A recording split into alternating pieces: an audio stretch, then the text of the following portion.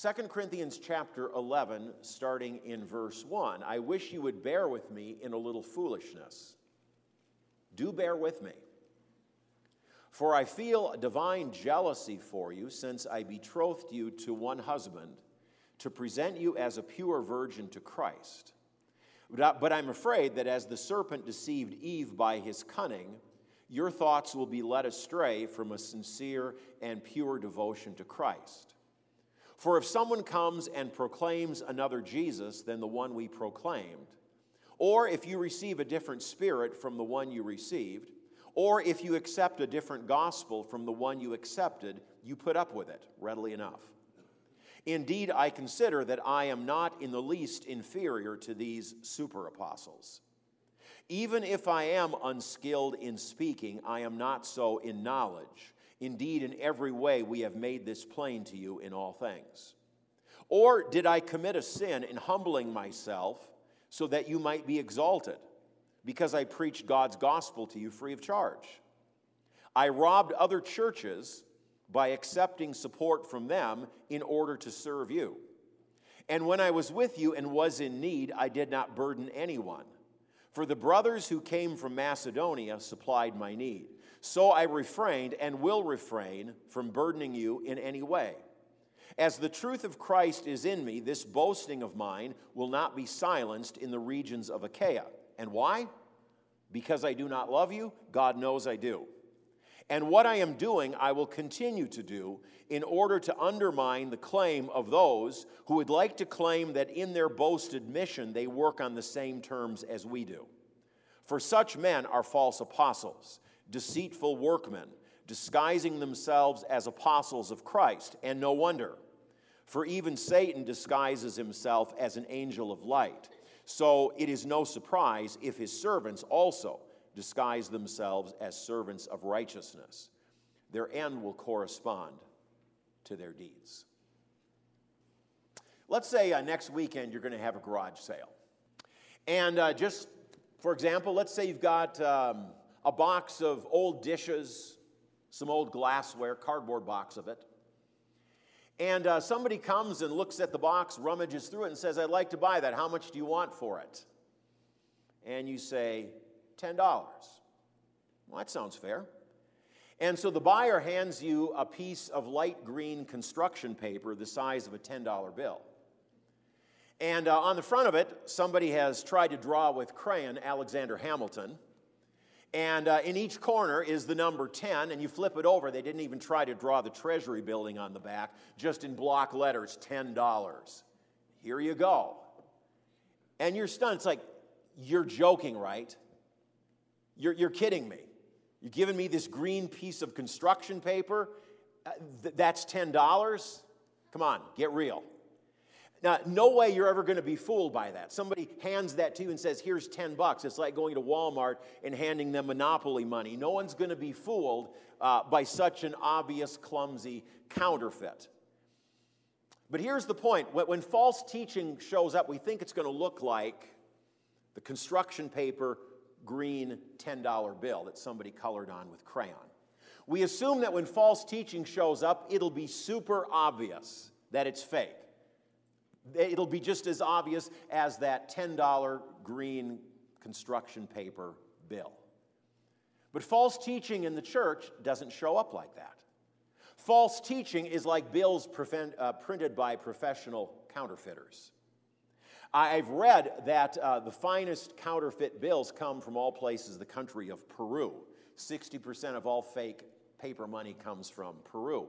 And it takes them weeks to create counterfeit currency because you have to get the weight just right, you have to get the feel just right. From what I read, they have this marvelous finishing process which is able to almost exactly create the same texture as on the bills that are legitimate, printed by the U.S. government.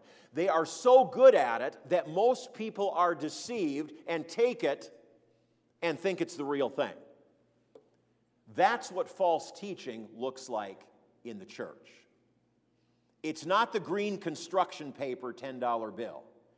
It is the very slick counterfeit. False teaching is clever, it's positive, it's warm, it's winsome, it is engaging, Guards are down. It's like, this is the real thing. And we take it. False teachers in Paul's day, highly skilled at using all the Christian terminology that the Corinthians had heard, but they used different meanings with it. But because it was so close to the real thing, and because they weren't particularly discerning, many in the congregation were deceived. They were led into error. What does Paul say? They bring you another Jesus.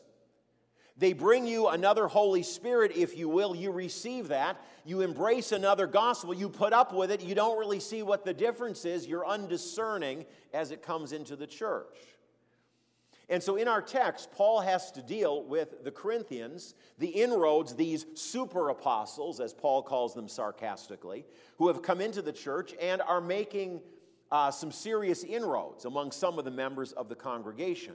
And here in the opening of chapter 11, indeed throughout this whole section, Paul reminds us that it is Satan himself behind all false teaching in the church.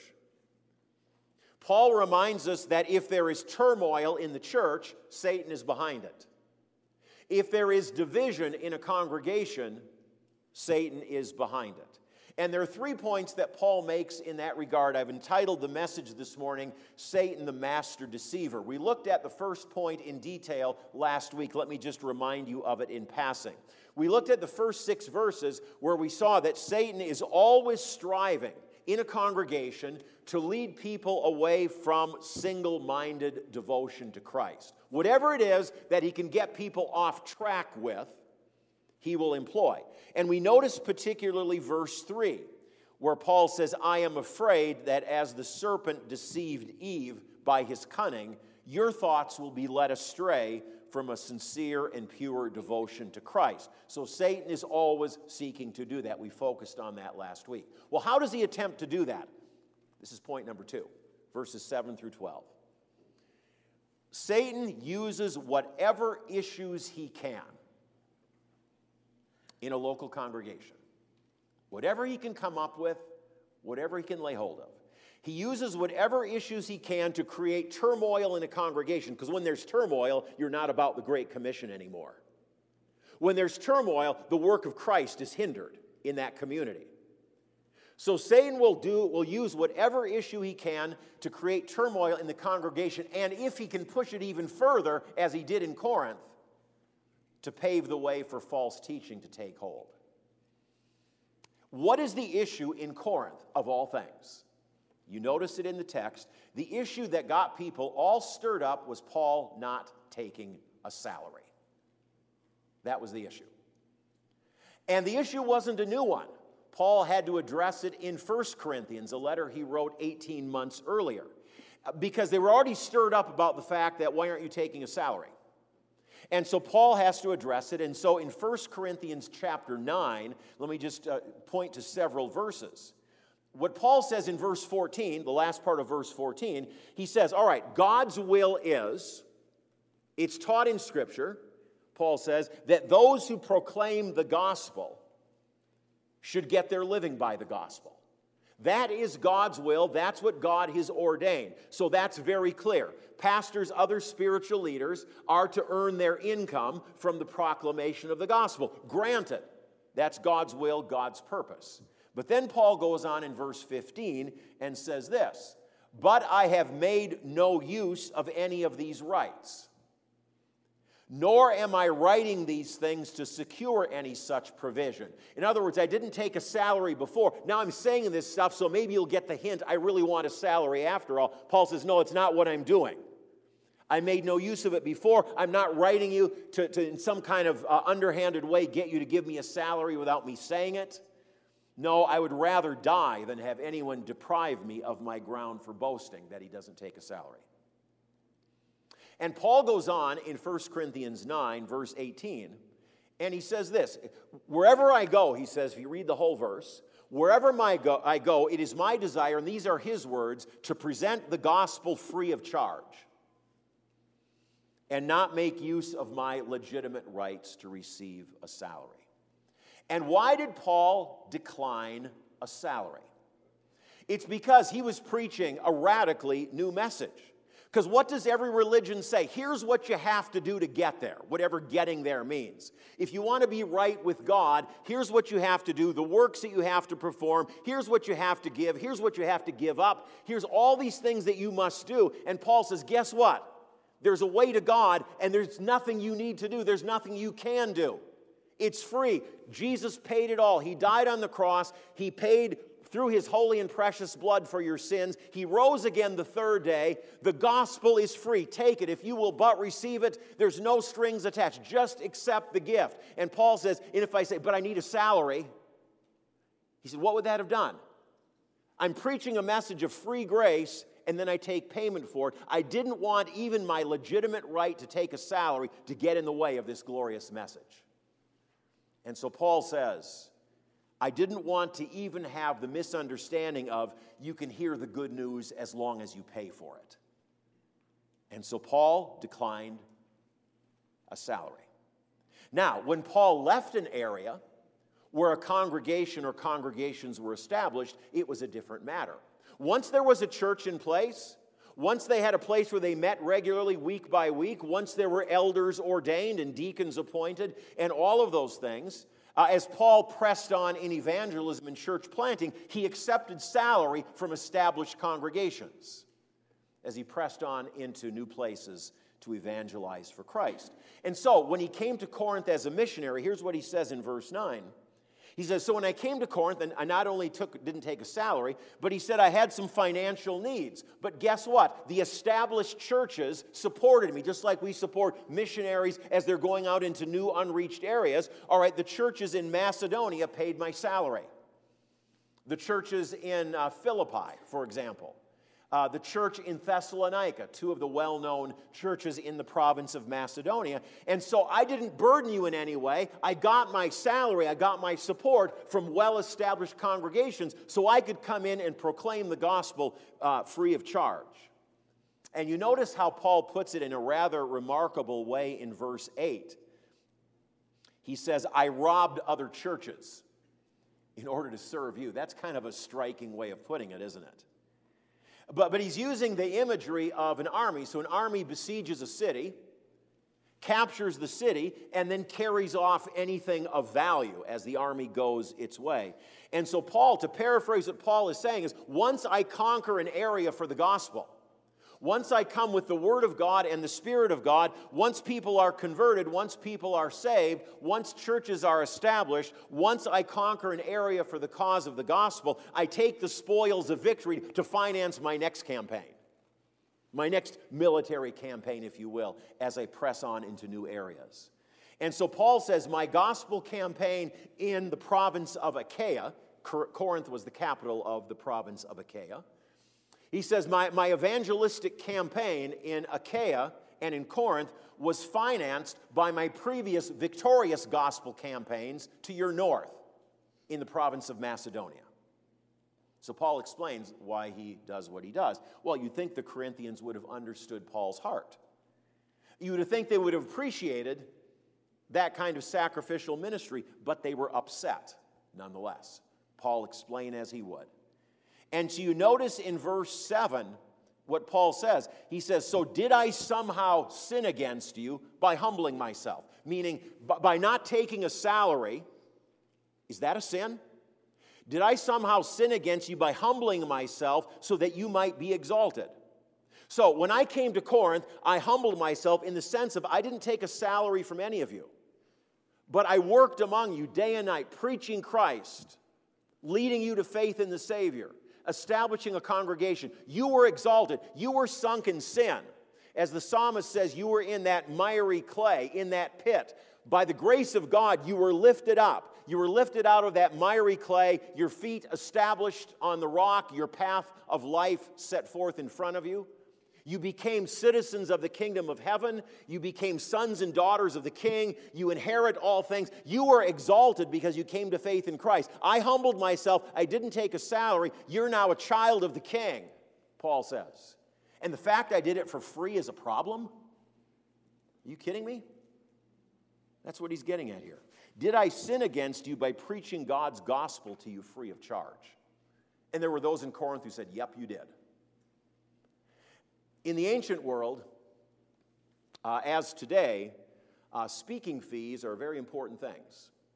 So if somebody has something worthwhile to say in the world of politics or business or academia, in the school of religion, they come to speak, there's always a speaking fee because they are somebody important and they have something worthwhile to convey. So in Paul's day, if a traveling philosopher came to Corinth, let's say, or a traveling teacher of some kind came, they would charge for whatever it was they were presenting. And the better known they were, the more significant of a person they were, the more they charged, because their message was more important and they were a significant individual. I was thinking, so what do you have to pay for speakers today? I looked this up. If you want Bill or Hillary Clinton to come and speak for you, I don't know why you would. That's my little... Never mind, I that slipped out. But anyway, so if you wanted Bill or Hillary to come speak to you, their speaking fee for one time is $200,000. Because after all, you are in the presence of glorious personages. They are significant people. I mean, Bill, the President of the United States. I mean, talk about the leader of the free world some years ago. So if you want to hear him speak, and he's got words of wisdom, Hillary does too, if you want to listen to her, it's worth it to pay $200,000 because of who they are and the message that they bring. So you pay for it. I remember several years ago, I was asked to speak someplace, and the person inviting me said, so what's your speaking fee? I'd never had that question before. And I was kind of taken aback, and I said, well, I don't have a speaking fee. If you want me to come, I'll be glad to come. If you want to give me something, that's fine. If you don't, that's fine. But no, I've never thought about having a speaking fee for something. But these false teachers, when they came to Corinth, they were eager to take a salary because they said, we're the real apostles. So in other words, we're important. There's Paul, this imposter, this would-be apostle, but we're the real thing. And we bring to you the real gospel. And so because of who we are and the value of the message that we bring, we receive pay for it because it shows our importance and it shows the significance of the message. And by Paul not taking a salary, wake up you Corinthians, what does it show you? He's not really important at all. He's not really an apostle. Paul realizes that his teaching is worthless. He gives his message away for free because nobody would ever pay for it, is what they say to the Corinthians. Now, we receive a salary, as you Corinthians know. And you got to realize you get what you pay for. That's the approach. And more than that, if you notice here in our text, reading between the lines, Paul not taking a salary means he really doesn't care about any of you at all. He just comes and goes, no attachment. He doesn't care. Paul has no love for any of you in his heart, is what these false apostles were saying if you read between the lines. Well, how do you answer that? What does Paul say? All he can say in verse 11 is, when it comes to loving all of you, God knows. God knows I do. I mean, that's all I can say, Paul says. And then he goes on in verse 12 and says, and what I am doing, namely not taking a salary, I will continue to do in order to undermine the claim of those who would like to claim that in their boasted mission they work on the same terms we do. We don't work on the same terms. And by my not taking a salary, that's yet another distinction. I want you to see the difference between me and them, Paul says. And so I'm not going to take a salary because I want to do everything I can to undermine their claims. So I'm going to decline payment. They are not my equals in ministry, and I'm going to illustrate that. And so what does Satan use in Corinth? He uses the issue of salary, not exactly a fundamental of the faith, to create division in the church and to undermine the work of the gospel. All right, so what's a contemporary illustration as I thought about this? What about in our day? And the example that came immediately to mind is from the last couple of years having to do with the COVID-19 pandemic. We all became aware of it in our country in January of 2020. And as you know, over the next several months beyond that and into the next year and so on, what we heard about all the time were things like masks, and quarantines and social distancing and shutdowns and lockdowns and travel bans and vaccines. And it was amazing to me to see how those issues negatively impacted a whole wide range of congregations. I heard this directly from pastors in our own synod. I heard this from clergy in other denominations. Let me just give you a couple examples. So when it came to the coronavirus, the vaccine, there was a divisive spirit among Christians. On the one hand, there were those who said, if you get the vax, you are foolish, you are gullible. Even some to the extreme of, they're putting microchips in it so the government can track you, that kind of crazy talk. And then there were others who said, if you don't get the vax, you're a science denier. And your decision puts everybody in danger and you want grandma to die. And so there was a division in yes, even in ours, there was a division on what about the vax, this way or that way. How easy it is for something secondary to all of a sudden become all-consuming. You think about masks, talk about divisive. In talking to pastors in our Lutheran brethren, this was a lose-lose for them as well as it was for us here. Many churches tried to do the same thing that we did, try to take a middle-of-the-road, reasonable approach. So what we did, among other things, we spaced out the seating. Those of you that are new, our chairs never used to be 6 feet apart. They are. We've never. So maybe some Sunday you'll come and we'll have moved them all back to where they once were. It's like, how come it's so crowded? Well, we spaced them out back in 2020. We've never moved them back since then. But we spaced out the chairs. We quit taking the offering so the basket isn't passed. So if there's anything to be passed on, nobody would catch it. We sanitized the door handles. All those kinds of things, taking what we thought were wise precautions. And we thought about what do we do about masks. And so we decided we'd make them optional. So if you want to wear one, we encourage you to do it. If you don't want to wear one, that's quite all right. And so we had hand sanitizer in the lobby, if you remember. We had masks on a table out there in the lobby. And what was the response? For some, if you don't mandate masks, I'm not coming. And maybe I'll be mad enough to leave the church altogether. And then on the other hand, if you even make masks optional, you're giving credence to these government assertion that masks work. It's just one big government hoax. I'm not going to attend a church like that even gives credence to that kind of thing.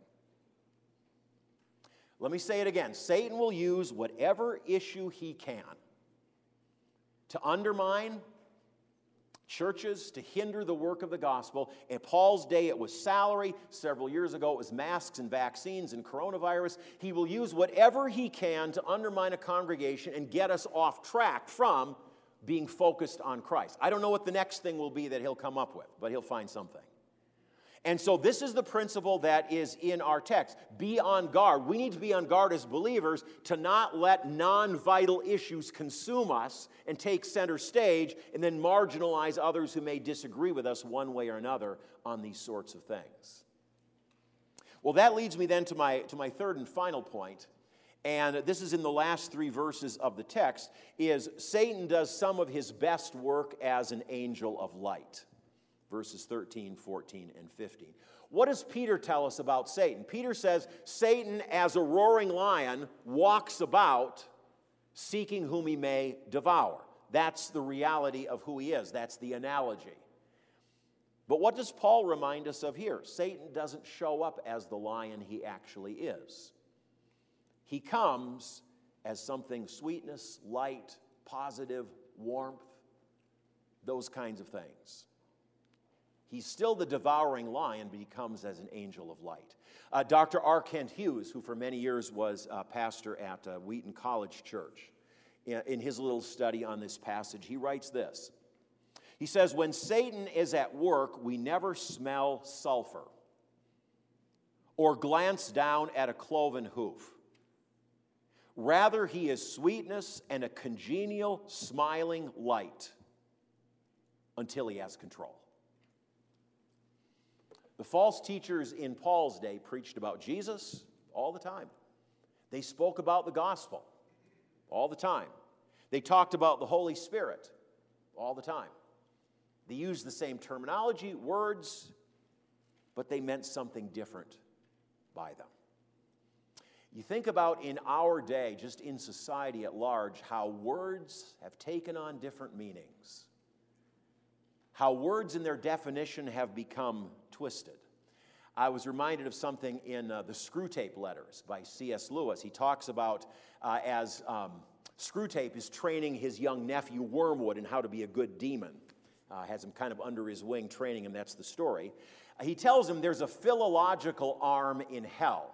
By that he means there's a language department in hell that works very hard to confuse words and to twist them, to make them say something different than what people assume they were. He wrote that in the 1940s. Imagine what he'd say today about how words are twisted. I'm thinking of one of the words Josh McDowell, the great apologist, talks about this. He talks about the word tolerance. And he talks about the definition of the word that my generation, older, we all grew up with. That tolerance was a positive dictionary word. And here's the old definition of the word tolerance. The dictionary defines the verb to tolerate this way, couple definitions. To recognize and respect others' beliefs, practices, etc., without sharing them. And number two, to bear or put up with someone or something not especially liked. For many, many centuries, that was the definition of tolerance. Putting up with things you disagree with and you don't like. But just as you want you to be allowed to be free and express your views, so you allow others, even if you may speak against it and totally be opposed to it and make that opposition known. Tolerance, we grew up being taught, was a good thing. It was something to be prized. It was an American virtue. But Josh McDowell says the same word is used, but it means now something very different. He calls it the new tolerance. What does tolerance mean today? You hear this on the news, you hear it on social media. Tolerance has been twisted to mean accepting another person's beliefs and practices as valid, whatever they are. We need to be accepting, we are told. We need to be affirming of each person because a person's dignity and self-worth depends on everybody else endorsing their personal truth. And so each person has the right to embrace his or her own lifestyle, establish his or her own morality, live the way that they want to, whatever it may be, and that system of life, that belief system, must never be questioned, must never be criticized, must never be judged. And if somebody says, you know what, that's wrong, or the other thing, that's wrong over here, that person has to be shut down. That person has to be marginalized. That person has to be silenced. Why? Because you are intolerant, meaning you haven't embraced and said, this is great, whatever you're doing, that's not me, but good for you, this is wonderful. Because that isn't your response, then you are regarded as bigoted, dangerous, intolerant, must be silenced. And so in our culture, the word tolerance has become, we use the same vocabulary word, but now it means somebody who is enlightened, somebody who embraces those oily words, fairness or equity. A tolerant person wants to be sure each person has a standing and an affirmation and a voice, and it all sounds so right. It all sounds so good, but it is deceptive and it is utterly destructive. And as Paul reminds us in this passage, Satan is a master of taking that which is dangerous, evil, destructive, poisonous, whatever words you want to use, and makes it appear normal, harmless, winsome, and positive, whether it is in the realm of society or the realm of religion. Satan does his best work as an angel of light. I read an interesting story by Charles Swindoll. And the story began with this line. He says, a friend of mine ate dog food one evening. And so I had to keep reading to see what his story was. And so as Swindoll tells the story, the setting was an elegant student reception at a physician's home near Miami, Florida. And the hostess, Swindoll knew the student who was being honored, but he also knew the hostess who was holding this party. And she had just graduated from a gourmet cooking course. and decided to put her skills to the ultimate test. So what she did, Swindoll says, she had these beautiful, delicate crackers. She put a piece of dog food on each one. And then there was a wedge of imported cheese. And there were bacon chips sprinkled on it. There was an olive. There was a little slice of pimento on top. And she served them on sterling silver platters. And then she watched them disappear. In fact, Swindoll said his friend kept coming back for more. And then he ends the story by saying this: once he found out what they were, he probably felt like barking at her and biting her in the leg. Well, here's the analogy to what transpires in the world of religion. False teachers market dog food. But they serve it on silver platters, sterling silver platters. They doctor it up to hide what it really is, and they make it as presentable and as tasty, if you will, as possible. But no matter the presentation, no matter what you do to try to doctor it up, it is still dog food. That's false teaching in the church. That's how it gets in. That's how it's marketed. That's how it's presented. Let me close with these words from C.S. Lewis from the Screwtape Letters. At the end of letter chapter 12, as Screwtape again is giving counsel to his young nephew Wormwood, the devil in training. He says to Wormwood, as you're working to tempt human beings and lead them astray, you don't just hit them square on with error. Here's what you do. He says, Screwtape says, the safest road to hell is the gradual one. The gentle slope, soft underfoot, without sudden turnings, without milestones, without signposts. How wise C.S. Lewis was. That's what Satan does, his best work as an angel of light. How you and I in our day need a spirit of discernment. How we need to watch and to pray. How we need to be increasingly grounded in the Word. I trust that as this fall opens up, there's a new women's study available. There's our men's study. There is Sunday school. There are all kinds of opportunities. We need to be increasingly grounded in the Word in these days. We need to be increasingly discerning about what's going on.